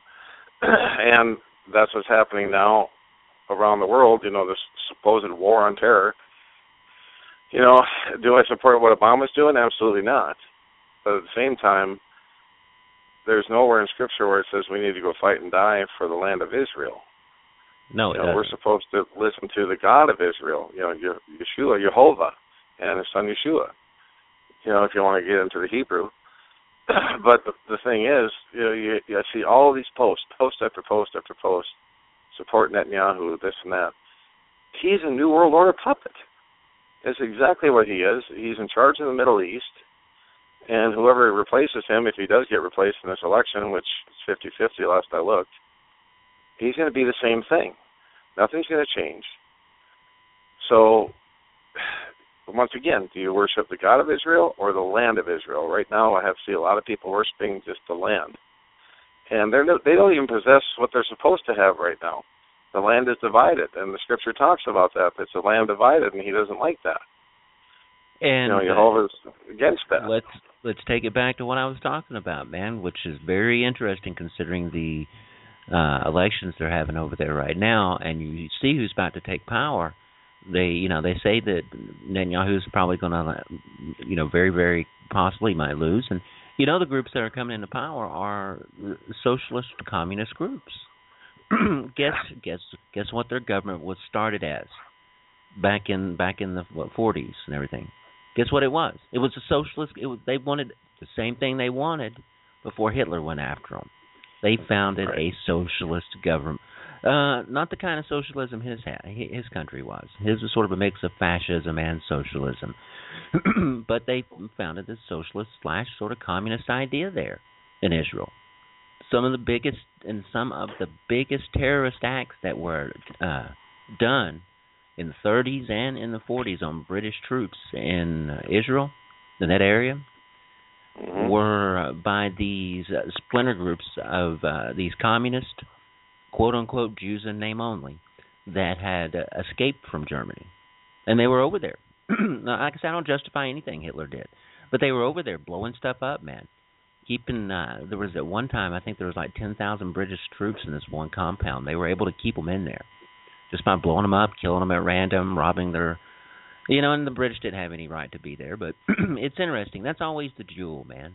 To the secret societies, they don't particularly have any belief in any spiritual aspect of it, but like your whole Merovingian bloodline, that's their jewel. They believe that that's where that's where their little seat of rulership will be from, right there in Jerusalem. I think that's why you see such a struggle. That's why the Russians held back the Jews that wanted to get the heck out of Dodge, man, during the Bolshevik Revolution and afterwards. They're like, no, you got to stay in the country. So it's not time to take it back yet, because you regular Orthodox Jews, we can't have you going there and starting a country. Mm-hmm. We got to put our guys in there. So, And that was a big struggle. You were talking about bankers during that time. You saw, it's always upside down. Rockefeller funding Lenin, then Rockefeller funding the group going against Lenin because Rockefeller's they wanted to get people into the Jerusalem area. And then the Habsburgs funding the Russians to make sure that they kept them in the country, because they wanted to make sure that they were the ones that got their little bloodline on the crown. Over and over and over. It's a big bunch of inbred people playing games under some evil influence. Oh yeah, I mean, look at the royals now with the sex scandals and this and that with children. And I got to say this. My wife and I watched this movie a few nights ago called The Purge Part 2. And I won't give away the movie, but it was creepy as you know what. But the creepiest part was how these super rich scumbags, is what I would call them, would pay money to people who are sick or dying or whatever, $100,000 each to be killed at this big gathering they had because, during this 12-hour purge, murder is legal. And the thing about it is, that's not far from reality. These people actually do that in secret. Where do you think all these missing kids go? That's how sick and twisted these individuals are. And you hear about sex with boys in the White House going all the way back to Bush Sr. and probably before that, but, Bush Sr. definitely. So getting away from that now, let's rewind back to Albert Pike and what he had to say about the Third World War. He predicted the first two really well. And what year did he do that, Bob? I don't know what year that letter to Mazzini was written. I think it was 70s. Mazzini, it was probably 70s because Mazzini was dead by 80. I mean, by like 1880. So. Okay, so you're talking late 1700s. I mean, late 1800s, but it was. I think I was saying like the 1870s. It was probably around in that time. Okay. So he wrote this letter and he predicted the 3 world wars. Now, there is some dispute whether or not he wrote it or not, but it really doesn't matter because if you look at it, it's been pretty accurate, hasn't it? If you read about the life of Mazzini and all the revolutionary groups he started and the goal that they were going towards, even if it's not a real letter, it was what the goal that they were going towards. It really was. That's why I always tell people it doesn't matter if it's because Mazzini was the operative guy. Pike was like this dogmatic guy. He was like this dogmatic guy. Mazzini was the revolutionary. He was the one that was at it all the time, causing chaos. And the things he did, and the normal correspondences between him and Pike, I mean, that are proven. They're talking and said, we can't ever let anybody know what we're doing. They said it eloquently, but they said, we can't ever let anybody know what we're doing. We have to make sure, we have to dangle some object out there that they always think they're going to achieve so that we can keep them moving the revolution forward. But yeah, dude, everything Mazzini was doing and Pike's ideas, if you roll them all in one, that letter's not too far off. And in my opinion, I believe that it's authentic. I think it's sort of been reworded at times, to fit certain things. Like they talk about, they say, if you read in there, it says Israel. Israel wasn't a state at the time. Sometimes people will put Israel, it should say Zionist. You know what I mean? Some people, right. And Zionism at that time, man, right around that time in the mid 1800s, had really started taking a root in Russia. This whole idea of getting back to a homeland, this whole in different, especially not necessarily among the Orthodox, but more among the Reformed Jews. This idea about getting back to Israel. It had really started taking hold, so, they knew about that, and it was called the Zionist movement, this guy that got it going, they knew about that. And so it's not too far off that could have been a letter, and that was what they were up to. But World War III, it seems that everything that he wrote in there seems to be panning out a little bit, doesn't it? Well, yeah, I mean, it says right here, I've got it in front of me, that they're going to cause...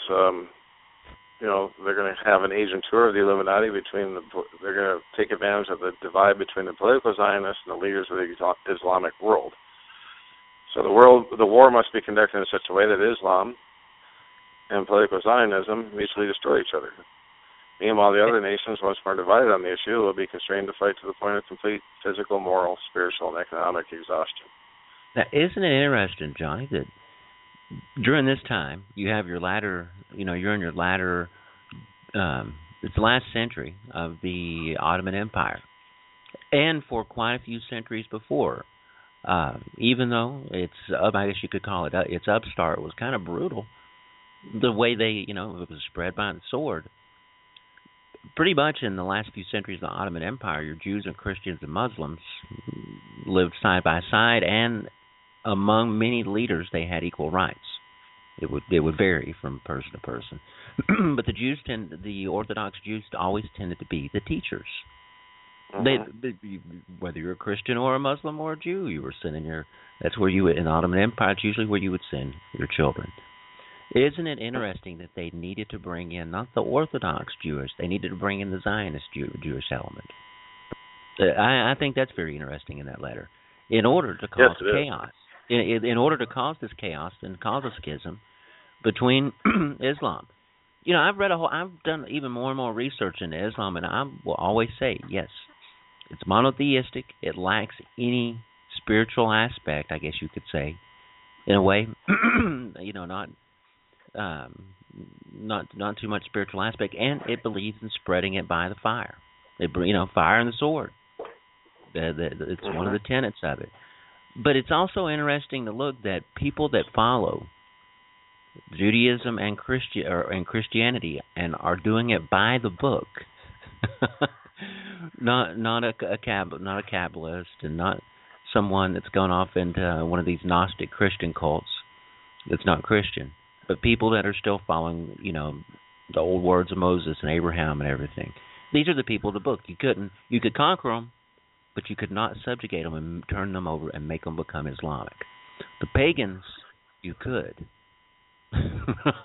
And a lot of people, you got to understand, man, these Zoroastrians, these Mazdakians, these dualistic groups and religions that were in the area at the time, it doesn't matter if you had founded Islam. You'd probably want to get rid of them because they were pretty rough. They led people in all kind of crazy cults, sometimes to do weird things like human sacrifice and everything.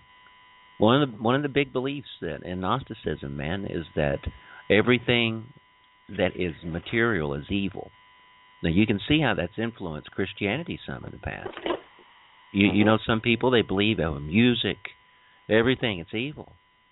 Some religions even get, I can't remember which one it is, Church of God or Church of Christ. They're like, you can't have music, you can't have any of these things. And so, a lot of it has made, and so therefore it can be destroyed. Therefore it can be destroyed, and it's a good thing to destroy it. That's their ideas, man. That's how they've been able to, these Gnostic cults have been able to influence all these secret societies over time. Sometimes secret societies are started for a good means. The Christians were a secret society. Yeah, they were. They're silent. You and I would come up to each other and draw two lines with a point connected and the other sprayed out to make a fish. Little just two, like in the dirt, do a little quick swipe, and if you understand, there were other things. They actually developed certain handshakes and stuff, and they met in underground places. But unlike a lot of secret societies, they did not do it to influence the masses. They did it to stay away from a mass of people that wanted to kill them. They had to take it. They had to take it underground. St. Augustine talks about what he called the Christian mysteries, and he said because of all of that took place during that time when they were persecuted, that even he believed that there were things that were held back from everybody, things about Jesus. As far as his, things that were held back that weren't revealed because people had got this whole scared idea. And then when it was taken on, it's okay to do it. Somebody's gonna. That's what really gets me. You got these people that come in and say, okay, we were worshiping Mithra and, just not long ago doing some human sacrifices and throwing you guys to the lions, but, everything's okay now. We're going to be Christians. We've decided we're going to be Christians. Half of our priests have decided they're going to be Christian, and you can equally number them in there. We'll have this Council of Nicaea thing, and hey, Christianity, Johnny. Well, a big council will decide on what books go in, what books are left out. That's what really gets me. With a lot of people will go after different books that should have been in the Bible. It's like a bunch of old men sat back and decided what went in there. Well, and that's one of the things I talked to CK about regarding the Book of Enoch. Why was that not included?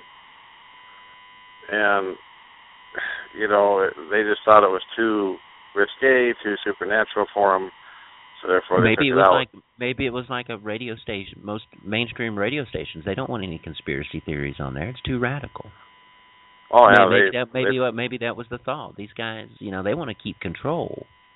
They want to keep control. They don't want anything like that.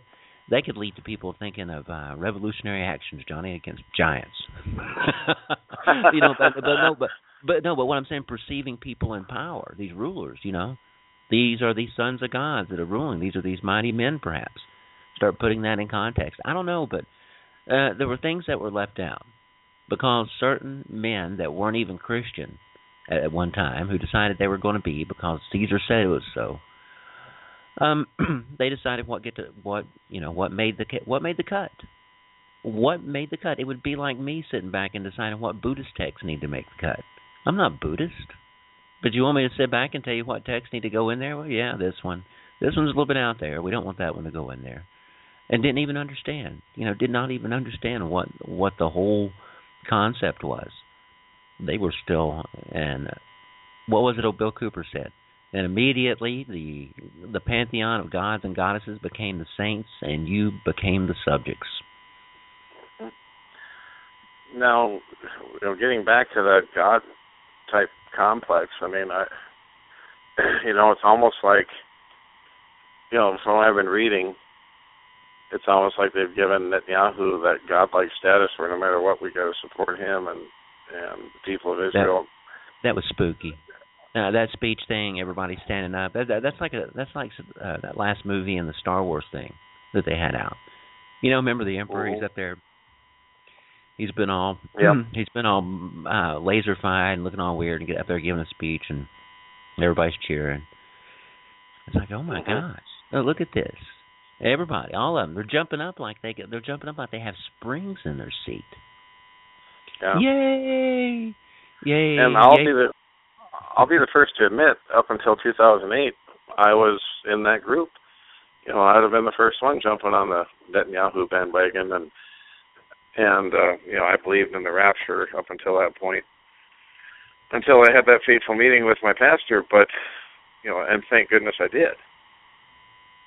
But the more I've studied Scripture, and I just got done talking to a 90-year-old ordained minister who's done a lot more study than I have. 40-plus years of it. And he's like, well, if you look at Scripture, even from the Old Testament forward, if you look at Ezekiel, it talks about the end times too. And Israel is essentially destroyed. They cease to exist as well as far as, their government goes. That's right.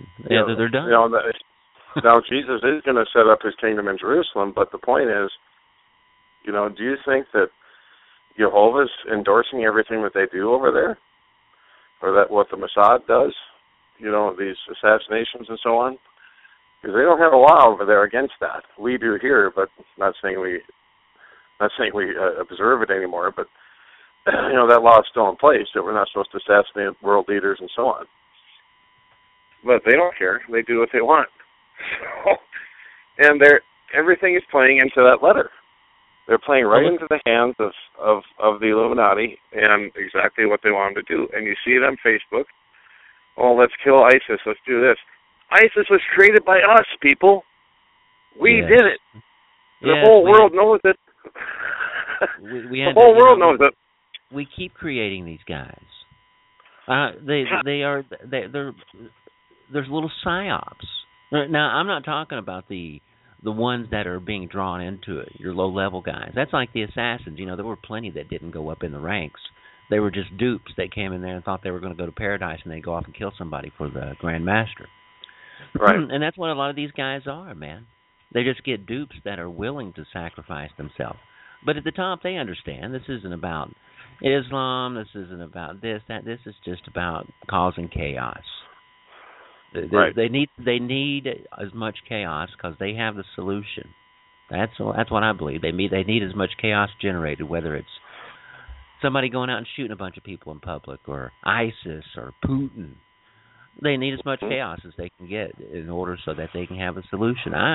I think that they're trying to gin up a conflict with Russia so that we can do exactly what was talked about at the Yalta Conference, when you had Stalin and Roosevelt and Churchill. This idea that, okay, we're going to be against each other, we'll be opposed to each other ideologically, but we will have military actions together. We will have a military police. That was one of those whole things that they were putting together before the idea of the United Nations, was that Russia and America would still be opposed to each other ideologically, but we would have a world police that would control things and make sure we had peace. Peace, Johnny, peace. And you still see that effort today. Obama's trying to put us under UN mandates. Remember, remember what he told Medvedev? Tell Vladimir I'll be able to do more. I'll be able to do more after the next election. Remember that? Yeah. Remember, yes, I do. It's like, oh gosh, the puppets just got caught talking to each other. Uh-oh. And I remember Obama shaking hands with Gaddafi in 2010, and then turns around and bombs the living crap out of him in 2011. So that's where ISIS really got going. I mean, there's pictures of American Special Forces embedded with them in Libya. And that whole Benghazi deal was nothing more than an arms deal gone bad. And like Hillary said, well, what does it matter now? Well, yeah, you've got Stevens and a bunch of other former and current Navy SEALs dead. They wouldn't let them get any help because dead men tell no tales. Stevens was there to facilitate arms deals so they could go over and mess with Syria. And that's exactly what they did. And Syria's being a little tougher than they thought, so now they're having talks again. But Syria and Iran, the two so-called bad guys in this whole scenario, are the only ones that don't have a central bank. The rest of the world does, but they don't. And people, they ignore that too. Oh, we got to kill ISIS. We got to kill the Muslims. No, you don't.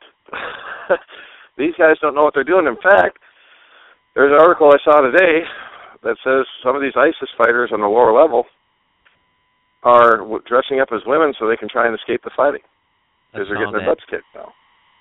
I saw that. I was like, man, is this propaganda or is this true? Either way, it's funny. Yeah, either way, it's funny. But, I mean, I don't doubt it because look at what happened to Saddam Hussein in the first Gulf War in particular. Massive, massive surrenders of these lower-level troops. They didn't want to fight us. No. They wanted nothing to do with us. No. But they were held at gunpoint and told to sit in your foxhole, Oh, that's historical, man. You can go back to some of the old Persian emperors and everything. Babylonian emperors, you'd always put the slaves and stuff in front. Mm-hmm. That would be your cannon fodder. You'd always put the slaves in front, slaves and the expendables. And then you keep your well-armed military in the rear, and they take care of whatever comes through. Yeah, exactly. So now we have that influence going on today, and it's playing right into the letter that we just got done reading on the air here, Albert Pike's letter. It's right there. And the ultimate goal is to get everybody to worship Lucifer. So he says that at the end of the letter here, about the Third World War anyway. It says, Christianity, whose deistic spirits will from that moment be without compass or direction, anxious for an ideal, but without knowing where to render its adoration, will receive the true light through the universal manifestation of the pure doctrine of Lucifer, brought finally out in the public view. There it is. And that's what we're really up against. Now, these people behind the scenes pulling the strings, making everybody hate Muslims, and the Muslims hate Christians, and yada yada. It's written out right there in front of us. Yeah, but, and if you really pull back all the crap that everybody throws in there, they're not the same. Judaism, Christianity, Islam, they're not the same thing. They're not the same thing, but there's a lot of parallels in there. You can go, wait. Why would we fight? Why would we fight? Well, you're going to fight because people are going to keep pushing you to fight. Like, hey, you got to get that guy, the bad guy. He's coming to get you. He's coming to get you. Yeah, the Israel thing bothers me. The people worshiping Israel, like you said, it disturbs me to no end, and I believe that this is one thing that perpetuates in the mind of a lot of good, meaning people in this country, man, the want to go over and kill ISIS, get these guys, get those guys. Yeah, and as Pastor Chuck Baldwin said in one of his recent columns, and we're going to talk about this on Wednesday, killing in the name of God is wrong no matter who you are, no matter what religion you represent. And yet they've all done it. Indeed. From they the make songs Jews about to the Muslims. Yeah, the Jews to the Muslims to the Crusaders. Onward Christian soldiers. Yep. Onward Christian. I was like, I wonder if Yeshua would approve of that song, man. I don't think so. I don't think that's what he meant by putting together armies. But yeah, I have heard a lot of people be not apologists, but defenders of the Crusades. It's like, guys, once again, cannon fodder, because somebody wants to take control of a little jewel there so they can have that land. And everything that led up, there was so much political crap and everything that led up, like, to the First Crusade. And what about the one we don't hear about? Have you ever heard of the Children's Crusade? No. Oh, yeah, man. This was I think it was in between the second and the third. And this was a group of young children throughout Europe. They boarded boats. We're talking about thousands of them that sunk in the Mediterranean. And they were egged on. They were egged on by the public. These young children and the ones that didn't sink, the children were taken as slaves. The children were taken by pirates as slaves. Yeah, that really worked out well for you there, doing all these different crusades. The third one was simply political posturing through accounts. It was like the Council of Vienna, I think, with the Pope, just political posturing men because it was a central trade route. And you had all these Viennese businessmen. They're like, yeah, we need to get this. This is a central trade route. Get them coming from Africa to Russia. Get them coming from the Middle East to Europe. We're right here at the center. We're at the crossroads. Yep, and I just pulled up an article here from libertyforlife.com. It's a good website if you haven't checked it out. American capitalism gone with a whimper. And it talks about how Obama's changing us into the USSA. And the first way he did it, and the way they've been doing it for years now, especially with all of the entertainment choices that we have now, from just the internet itself to, Netflix and everything else. First, the population was dumbed down through a politicized and substandard education system based on pop culture rather than the classics. Americans know more about their favorite TV dramas and the drama in D.C. that directly affects their lives. They care more for their right to choke down a McDonald's burger or a Burger King burger than they do their constitutional rights. Then they turn around and lecture us about rights and about our democracy. Pride blinds the foolish. So there you have it. That's a pretty good summary, I think. That pride blinds the foolish, and look at it. I mean, iPads, iPods, everything else out there. And heaven forbid that goes down. What happens? What's going to happen to these people, Bob, when their iPads don't work anymore? Or their iPhones they're not. They're going nuts. They're freaking out. That's when that next French Revolution starts. Because it would be chaos. It truly would be chaos. Well, when Revelation talks about the third of the earth burned up by fire, well, that's nuclear war. And I'm telling you, folks, your iPods and iPads and everything else are not going to work. Because with nuclear explosions comes what, Bob? EMP. Besides EMP. And that takes out everything. That's why. In fact, those listening, just real quick, if you can find a car or a truck that's 1986 or older that runs good, buy it. Because that's the only stuff that's going to work after that. Yeah, there was some video up. They said it was from over in the Ukraine, and somebody said, "Oh, it was a nuclear bomb." I'm like, "No, that guy kept filming after that." I said that guy his camera kept on running. That there would have been electronics would have been zapped at that right. range. Definitely, electronics would have been zapped. And that's the thing, people get in and they think about nuclear warfare, and they Think about all these big, huge kiloton bombs that could be dropped. Honestly, you don't want to destroy. If you're trying to take over something, you don't want to destroy it. But you could, tactical, something that takes out a few city blocks. But at the same time, you got an EMP that takes out all the electricity and for miles upon miles. It's going to start frying stuff. Yeah. Especially the Absolutely. way everything's connected and everything. So I think what they want to do, Johnny. This is just my hypothesis, my opinion, my theory. I think they want to push us to the brink where we have a nuclear exchange, maybe of a couple on each side. So people will sit back and go, "What did Pike say?" They will see all the origin of savagery and blood, bloodlust and stuff about that third. Absolutely. And so they'll see it, and it'll scare the living bejesus out of them. It's like, oh, such and such city was decimated. It was turned to ashes. Oh, what could we do? It could be us next. Please, Johnny, please bring out the Luciferian doctrine for everybody. Oh, they'll be begging for Where's it Albert then. Pike? Yeah, where's Albert Pike when you need him? Right. Come on out, we need it. I think that's what they need, something to scare the heck out of everybody. And I think they've realized over time their UFO deception's not going to work. Just simply trying to trick people into it, it's still not going to work because people are going to be too lazy to be good slaves in the New World Order. That's true.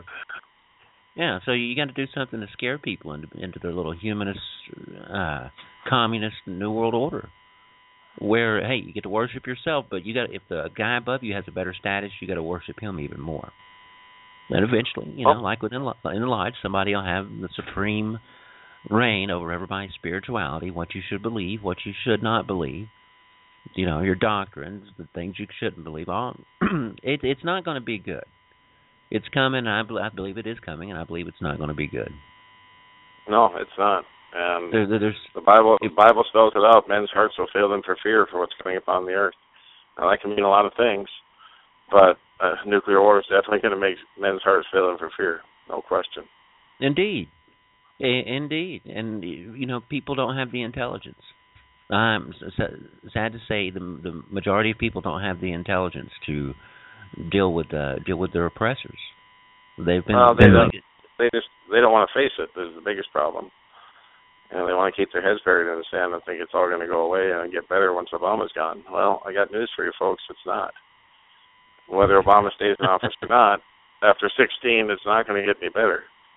If Bush had been in office for this, if this was his fourth term, everything it wouldn't be any different, except you wouldn't have Obama in office, and there probably wouldn't be as much race baiting going on.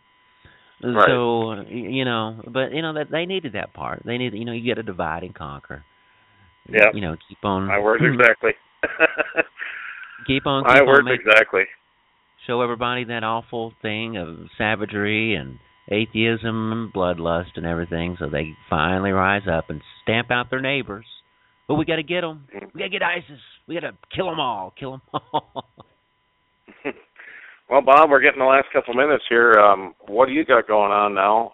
Let the folks know so they can check you out.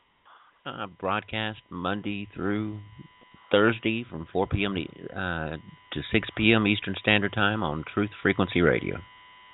TruthFrequencyRadio.com. Awesome. .com. Of course, yeah, gotta say that because they might not get it,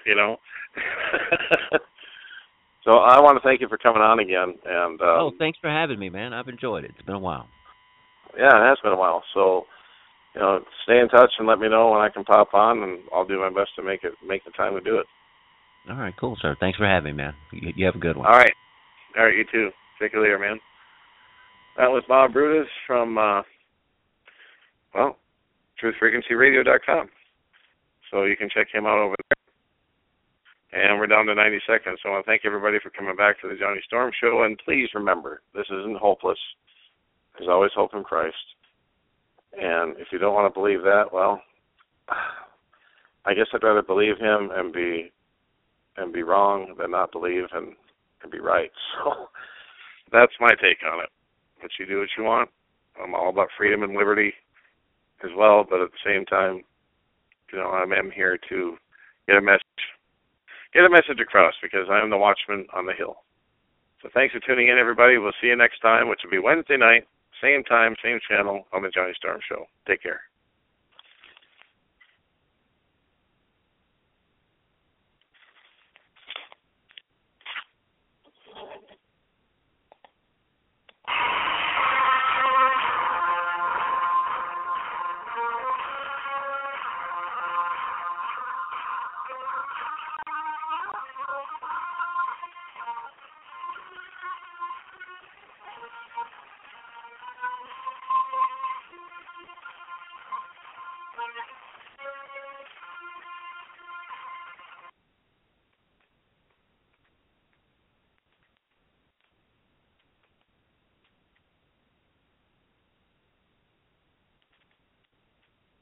With the Lucky Land Slots, you can get lucky just about anywhere.